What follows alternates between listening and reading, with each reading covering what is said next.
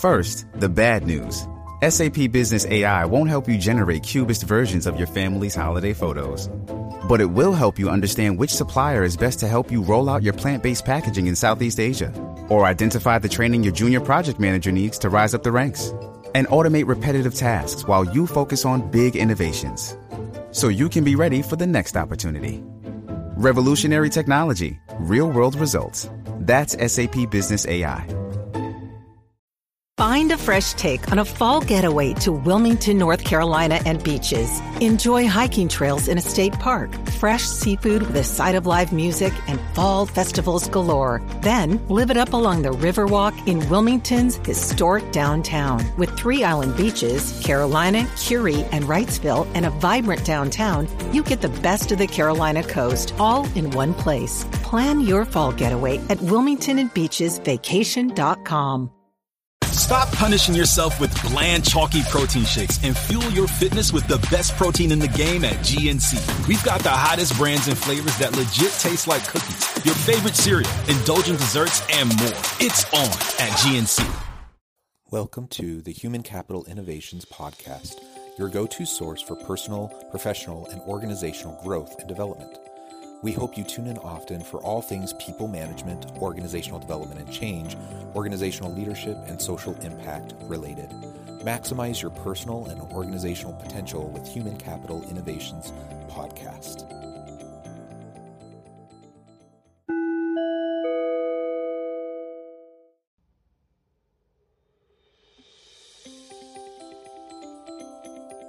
Welcome to the Human Capital Innovations Podcast. In this inspiring TED Talks HCI podcast episode, I explore Joan C. Williams' recent TED Talk, Why Corporate Diversity Programs Fail and What to Do Instead.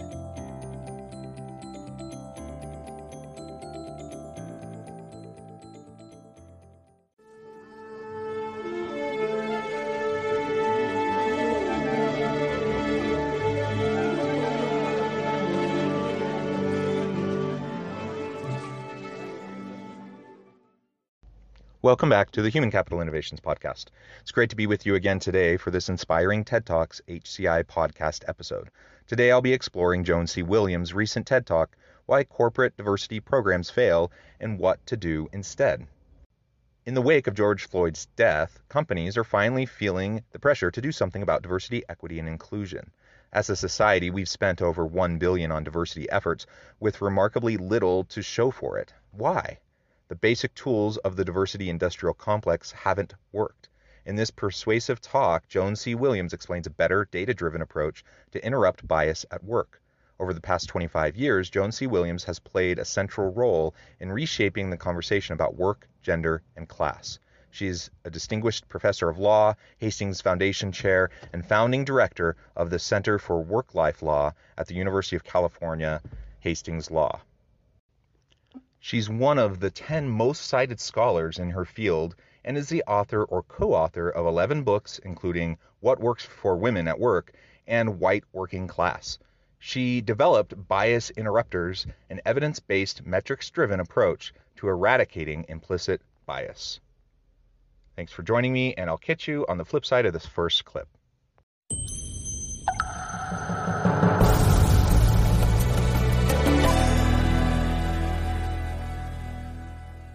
Shipping can make or break a sale, so optimize how you ship your orders with ShipStation. They make it easy to automate and manage orders no matter how big your business grows. And they might even be able to help reduce shipping and warehouse costs. So optimize and keep up your momentum for growth with ShipStation. Sign up for your free 60-day trial now at ShipStation.com and use the code POD. That's ShipStation.com with the code POD. In 2018, 2 black men went to a Starbucks to wait for a business associate. But when they asked to use the bathroom, the manager ordered them to leave. They refused, he called the police, and the video went viral. Amidst an avalanche of bad publicity, Starbucks closed all stores across the country for 4 hours of diversity training. And so baristas were handed workbooks with prompts like, what makes me me and you, and understanding our bias from colorblind to color brave. This made newspapers across the country, and arguably that was the goal. Look, everyone, we're solving our diversity problem. The assumption, though, was that you could address structural racism with an earnest conversation about our feelings. My take, give me a break. To address structural racism, you need to change structures. So, in the aftermath of George Floyd's death, my sense is that many companies are feeling pressure to actually deliver on their diversity goals, but they haven't a clue what to do. And that's because we spent probably close to $1 billion on diversity, but the basic tools of the diversity industrial complex, they just don't work. A one-shot bias training, it doesn't work for a really simple reason. Doing anything once won't change a company's culture. And the other basic tools, things like an employee resource group or a women's initiative, they're fine if the problem is with the women and the people of color, but it's not. If a company faces challenges surrounding diversity, typically it's because subtle and not so subtle forms of bias are constantly being transmitted through their basic business systems, through hiring, through performance evaluations, through access to opportunities. So we need to stop trying to fix the women and the people of color. We need to fix the business systems. And if you think about it, this makes sense, because if a company was facing challenges with sales, it wouldn't respond by holding a series of sincere conversations about how much we all value sales and put on programming for National Celebrate Sales Month and expect sales to improve. But that's a lot of what we're doing in the diversity context. Diversity, equity, and inclusion initiatives aren't new. We've been focusing on these in corporate America for a long time, and it's only picked up more and more steam over the last decade. Companies spend a lot of money on diversity training, implicit bias training, and trying to make sure that they're casting a wide net in their recruitment process and trying to hire more diverse staffs. The challenge is we don't actually see a lot of progress despite all of the money and the effort and the time and the trainings that everyone has done. And what she's suggesting here, not only does she lay out the need for diversity, equity, and inclusion and why it's such a big problem, but she's arguing that the approach that we've taken, of course, it hasn't produced the results that we would hope to see. Because if we're only focusing on individual inner work and attitudes, that can have an impact on that individual if we're consistent over time. A one-off diversity training or implicit bias training probably isn't going to do much of anything to change the way anyone works inside of themselves and how their biases manifest. Over time, if it's consistent, perhaps that individual can.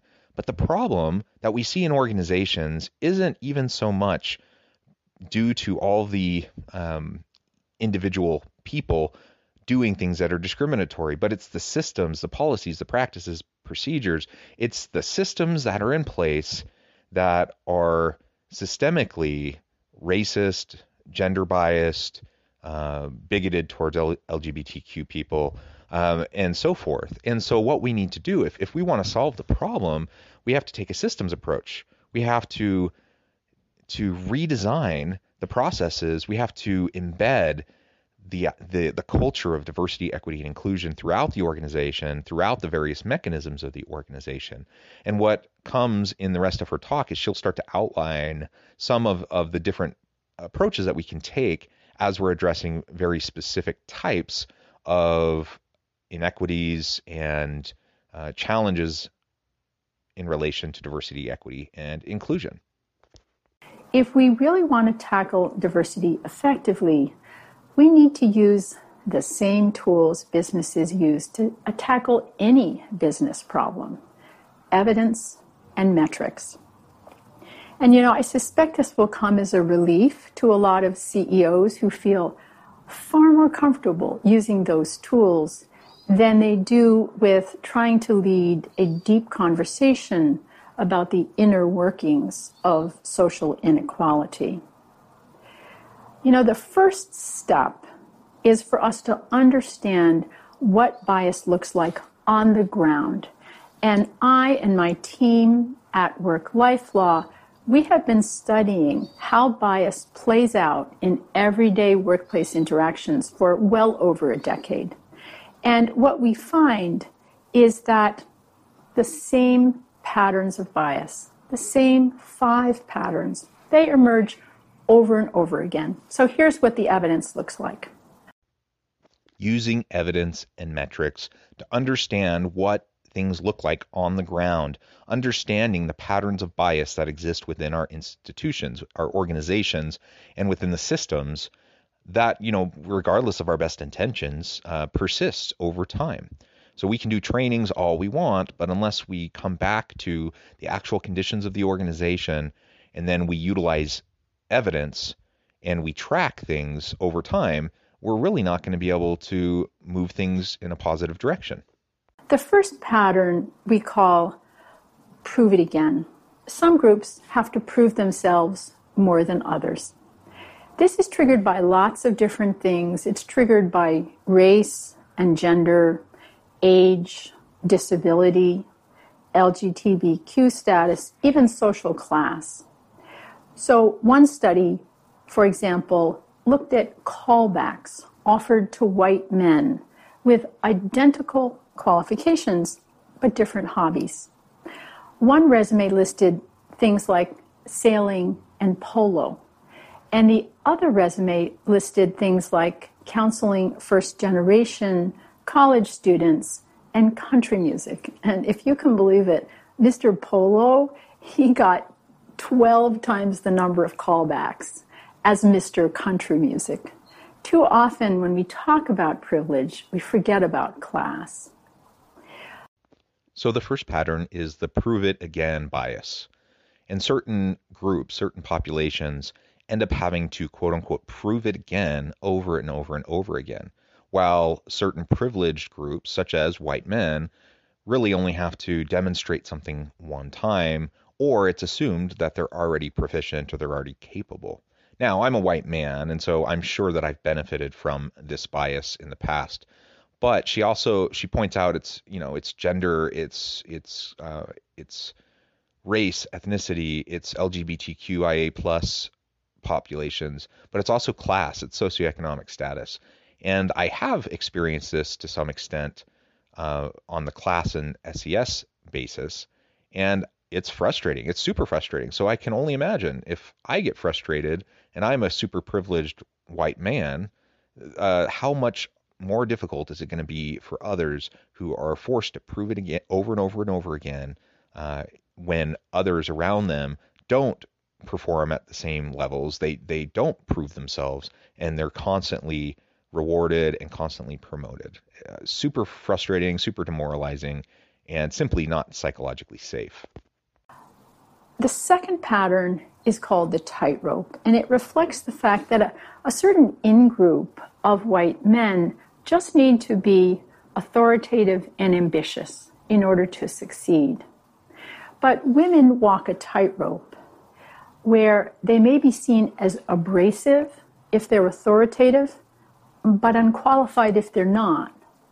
And people of color who behave assertively often are written off as angry if they're Black, even hot-headed if they're Latinx, and sometimes as untrustworthy if they're Asian American. Women, people of color, women of color, the tightrope is a very real thing, that they're trying to balance the perceptions of others around them. And so we just need to be aware of those biases, those assumptions that we're making about particularly women, particularly about people of color, because we hold these populations to a completely different standard often than we do white men. I've seen this play out over and over again. And again, I suspect I've benefited from this bias as well. It's part of my privilege that I experience as a white man. I can acknowledge that. I can accept that. And it's my responsibility to not perpetuate that kind of bias in my teams and the places where I work, and try to create a more safe environment where everyone can truly be included, and they don't have to feel like they have to walk that tightrope. They can just be their authentic self. The next pattern we call the tug of war, and it reflects the fact that sometimes bias against a group fuels conflict within the group. So, for example, if there's room for only one woman or person of color, it's entirely predictable. Women are going to be super competitive with other women, and people of color competitive with other people of color. I have seen this tug of war bias play out as well, and it really can further disadvantage an already disadvantaged group. And so when you start to see infighting amongst women, for example, because there's really only so many opportunities for women, it's incredibly unfortunate. So you have incredibly capable people with lots of capacity and capabilities, and instead of trying to support each other and increase opportunities for everyone, they end up dragging each other down and hurting everyone's chances within their group. Now, it's not just women. Like, this can happen in any similar type of circumstance, and she lays that out pretty quickly. But ultimately, we can't, if I'm the boss, if I'm the manager, the leader of my team, and I observe any of this happening, then I got to do something about the culture, about the systems in place, and I need to support my people so that they don't feel like they have to compete in that way with each other, but rather than dragging each other down, they can support each other. The fourth pattern of bias is actually the strongest form of gender bias, called the maternal wall. And it reflects assumptions that mothers aren't committed, probably shouldn't be, and aren't competent. Think pregnancy brain. So mothers often find they have to prove themselves yet again when they return from maternity leave, and if they do, they may be seen as bad mothers and so as bad people and disliked. This is such a challenging one. The maternal wall, I've seen this play out so many times, and women already have to deal with so many different biases, but the assumptions around motherhood and what it means to be a mother in relation to the workplace and what it means for them to return to work after taking maternity leave, all of this is just a whole bunch of assumptions that has nothing to do with their actual ability to perform on the job. And other groups of people take breaks for a variety of reasons. There's, taking care of your parents. Maybe you have a child. There's paternity leave as well as maternity leave. Like, there's so many different reasons why people sometimes have to pause on their job or their career, step away, and then come back. The reality is, though, while it's more uncommon for men to step away than women, it's much easier for them to step back in after stepping away. And again, it's just based on these assumptions about what it means to be a good mom and judgments about, whether they're committed enough to the work or if they're distracted, quote unquote, distracted too much at home. I mean, I'm a man, but I'm a, what people often refer to as a family man, quote unquote. I spend a lot of time with my family, with my kids, and I've been explicitly told in the past that I've lost out on promotions because I was, quote unquote, I was seen as, quote unquote, too much of a family man. Now, if that happened to me as a white man, privileged white man, you can imagine how often those sorts of things happen to women, people of color, and these other disadvantaged groups. We just got to knock off these assumptions and just base our decision making on actual performance.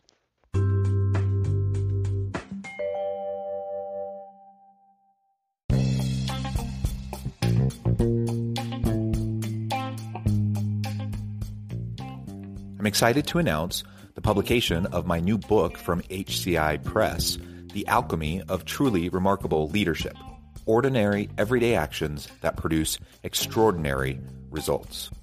Consider how the nature of work has shifted over the past 50 years. With increased globalization, rapid technological advancement, and the shift in economic composition, the average job of today looks very different than the average job of 50 years ago. What will the jobs and organizations of tomorrow look like? Moreover, what does this all mean for organizational leaders? What are the core competencies and capabilities of organizations and their leadership that are prepared for continued disruption and geopolitical and socioeconomic shifts? Regardless of what the future holds, increasingly, leaders need to be socially minded, data-driven, decisive, champions of talent, and disruptors of the traditional notions of leadership, teams, organizations, and work. The alchemy of truly remarkable leadership will help you to explore your own leadership competencies and capabilities and consider ways to apply and implement them into your workplace and personal life.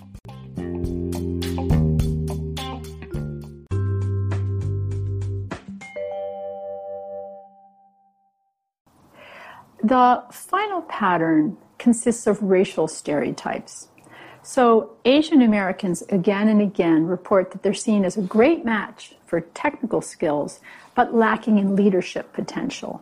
And our studies show that Black professionals, again and again, report really high levels of isolation and often startling forms of disrespect. And an Asian American professional may be seen as too emotional in a discussion where, a white man behaving exactly the same way would be seen as having a career-enhancing passion for the business. And so what we find is that white women report 4 patterns of bias. Men of color also report 4. Women of color report all 5 in very substantial proportions. And among women of color, Black women report the most bias as a group. But the bottom line really is that the experience of white men as a group differs from that of every other group. If a white man is a first-generation professional or LGBTQ, he may encounter bias, but most aren't. After all of these patterns she's been laying out, and I hope that you've been thinking about your own organizations, your own cultures, your own environments at work, and how they play out. We finally, in the final one, in number 5, we get to racial biases, right? And honestly, these are the ones that most people often think of first when we talk about diversity, equity, and inclusion. I'm just pointing this out because it is important, and there are lots of problems with racial biases, but it's the 5th and final one that she's listing. And again, she's the expert in this field. There are many different types of biases. Racial, ethnic biases are so problematic as well, and everything that she lays out in that clip, we need to avoid, obviously. We just need to recognize that there are so many different ways that we can really hurt those around us in these disadvantaged populations. And it has nothing to do with our intentions. Our intentions may be completely pure. But if the systems are in place to disadvantage these groups, and there's nothing to keep our biases in check, especially the implicit ones that we're not even aware of, then the problem is going to continue, and it's never going to be disrupted. These biases can have really serious negative effects. There's a ton of research. But here's a story that really says it all. We were working with one company, and we spoke to a woman engineer who had found a mistake in one of the calculations of a male colleague, and she pointed it out. When she pointed it out, she was violating an unwritten rule. The good woman is seen as modest, self-effacing, and nice, not a mission-driven expert. That's why male experts in meetings exert more influence, but you know what? Female experts, they actually exert less influence than female non-experts do. And so when this engineer pointed out the mistaken calculation, she told us, the response of her department was so massively negative that she said, now I'm just smiling a lot and bringing in cupcakes. This company, by allowing gender bias to go unchecked, was literally jeopardizing their mission. There is so much research on the negative effects of these biases in the workplace. We need diversity. We need to treat people fairly with dignity and respect. So equity is important. And we need environments where people feel safe. We need inclusive environments of belonging, where people feel safe, where they feel heard, where they can be their authentic self, where they can bring their questions and concerns to the table, where they can speak up and speak out, where it's psychologically safe. And these biases all disrupt what organizations are trying to accomplish with their DE&I efforts. The research is incredibly clear about the negative effects when we have the biases that are prevalent in our organizations, and it's crystal clear on the positive effects of really embracing diversity, equity, and inclusion, and having an inclusive organization. So let's not fool ourselves about any justifications for why it's too hard, or why we just can't do it, or it's a waste of time and money. No, the reality is it's worth every last bit of time and money that we put into it. The question is, are our efforts effective? Is it having the sustainable type of impact that we're going for? And of course, her whole point in this talk is that no, we've been putting a lot of time and effort and money into something, but not addressing the systemic biases, the systemic issues that are keeping these problems at the forefront of organizations and perpetuating the problem. So we need to disrupt the systems.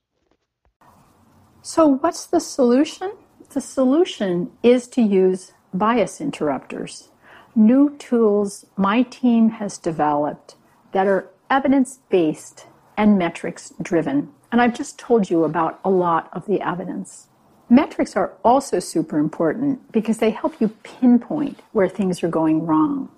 So if a company has challenges with hiring, they should be keeping track of who is in the original pool of candidates, and who survives resume review, and who gets called to interview, and who survives the interview. And the reason that's important is because the fix, if you have a non-diverse original pool, it's totally different than the fix if no woman ever survives the interview, because every woman is either too witchy or too meek. Evidence-based and metrics-driven bias interrupters. That is what is needed to disrupt the systems that are in place in our organizations that are disproportionately negatively impacting people of color, women of color, in these various disadvantaged groups based on social class, socioeconomic status, whatever, right? We need to disrupt it. And if we're going to disrupt it, we need to do it with an evidence-based approach using metrics and embedding those metrics and those mechanisms of evaluation throughout the organization, throughout the performance management process, of course, in the recruitment, selection, onboarding process, in terms of how people get promoted, training opportunities, professional development opportunities, all of these different types of employee experiences. We need metrics to be able to take an evidence-based approach to tackling the systems. If we don't do that, we can talk about it and have nice conversations all day long, and we're only going to see improvement on the margins. There's only going to be a little bit here and there. As individuals can make a difference, but it's the systems, it's the large processes, it's the policies and practices, and the norms within an organization that have to get disrupted. Metrics are also super important for another reason: to establish baselines and measure progress. If you use evidence and metrics, what we have found is that small tweaks can have really big effects. So we've worked with one company, for example, who asked us to look at their performance evaluations. And when we did, we found that only 9.5% of the people of color had leadership mentioned in their performance evaluations. That was 70 points lower than white women.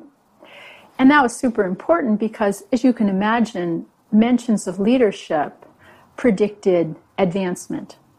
And so we worked with them to do two simple things. First, we redesigned the performance evaluations form.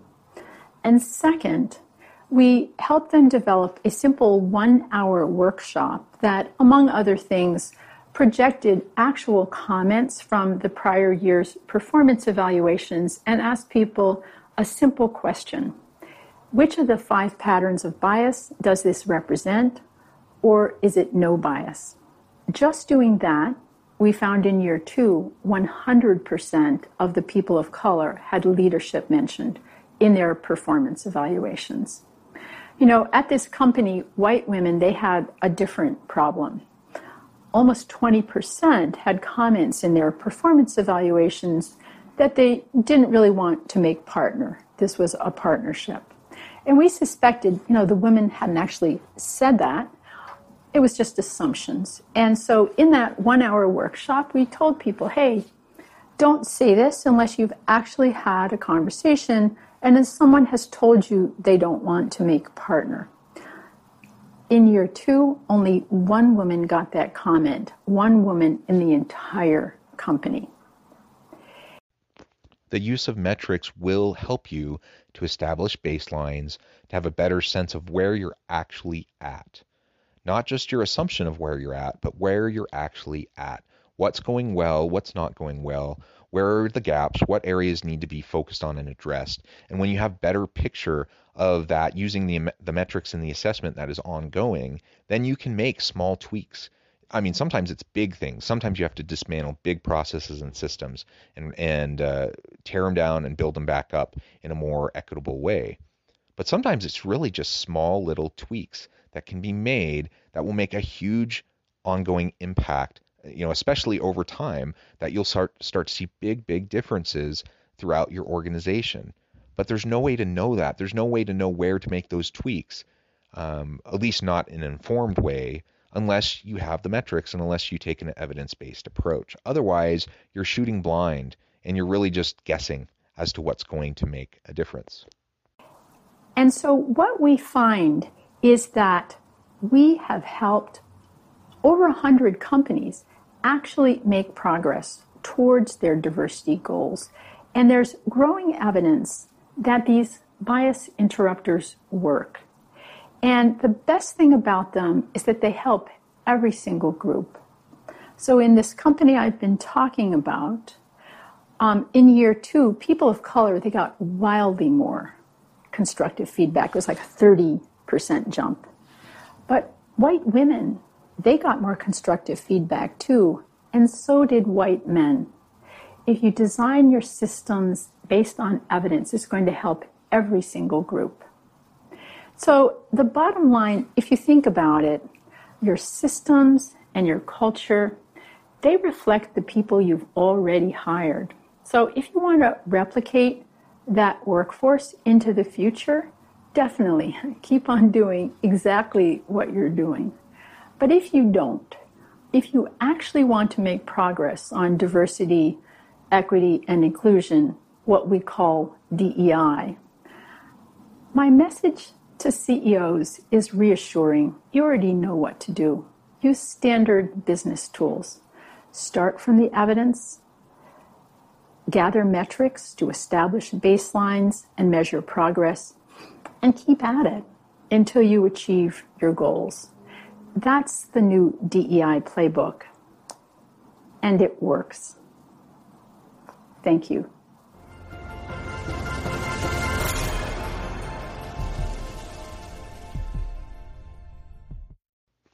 If we just keep doing what we've always been doing, if we just try to sustain and maintain the existing culture, the existing processes and procedures, the current systems, if we're just trying to maintain the status quo, then of course we're only going to see the same types of outcomes. We're going to replicate the exact same things we've seen in the organization. And so if we have a problem with diversity hiring and we don't have good representation of different groups in the hiring and the promotion process within our organizations, where we see disproportionate negative impacts on people of color or women in the performance review process, for example, as she's pointed out a couple times now in this talk, if we don't change anything, we're going to continue on and we're just going to replicate the same problems over and over again. And it doesn't matter how many times we have meetings and discussions. We have to adjust the systems. I don't know how many more ways or how many more times I can say that. It should be fairly obvious, but it obviously isn't. Otherwise, organizations would be doing it, and they aren't. I get it. Change is hard. Disrupting systems is hard. People are protective. People are resistant to change. Organizations and bureaucracies exist to maintain the status quo, and so you have to actively disrupt those systems so that you can make positive movement into the type of new environment that you want to have, where you can see better outcomes. But it's not rocket science. We can do this just by utilizing the tools we have at our disposal, and we can make a big difference. This is so important, we can't ignore it. We have to focus on diversity, equity, and inclusion efforts in our organizations. We need to treat people better. We need to give actual equal opportunity and not just say we're an equal opportunity employer. And the bottom line is we can do it if we just focus on evidence-based metrics and approaches that can make a difference over time.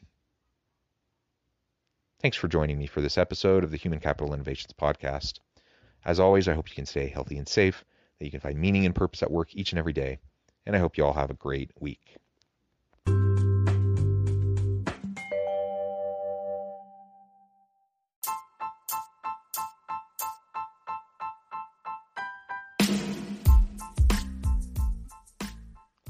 We are excited about the launch of HCI's new magazine, Human Capital Leadership.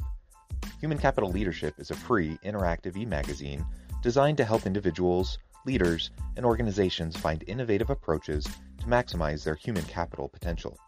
We will be publishing issues quarterly in August, November, February, and May. Check out the first issue and let us know what you think.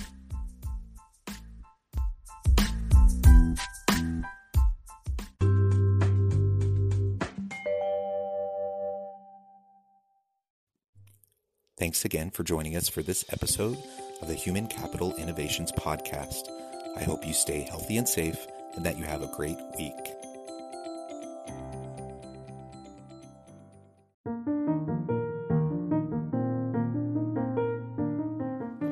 Check out our new weekly LinkedIn newsletter, Alchemizing Human Capital, exploring industry trends via original research and interviews with executives and thought leaders from across the globe. We look forward to having you join us.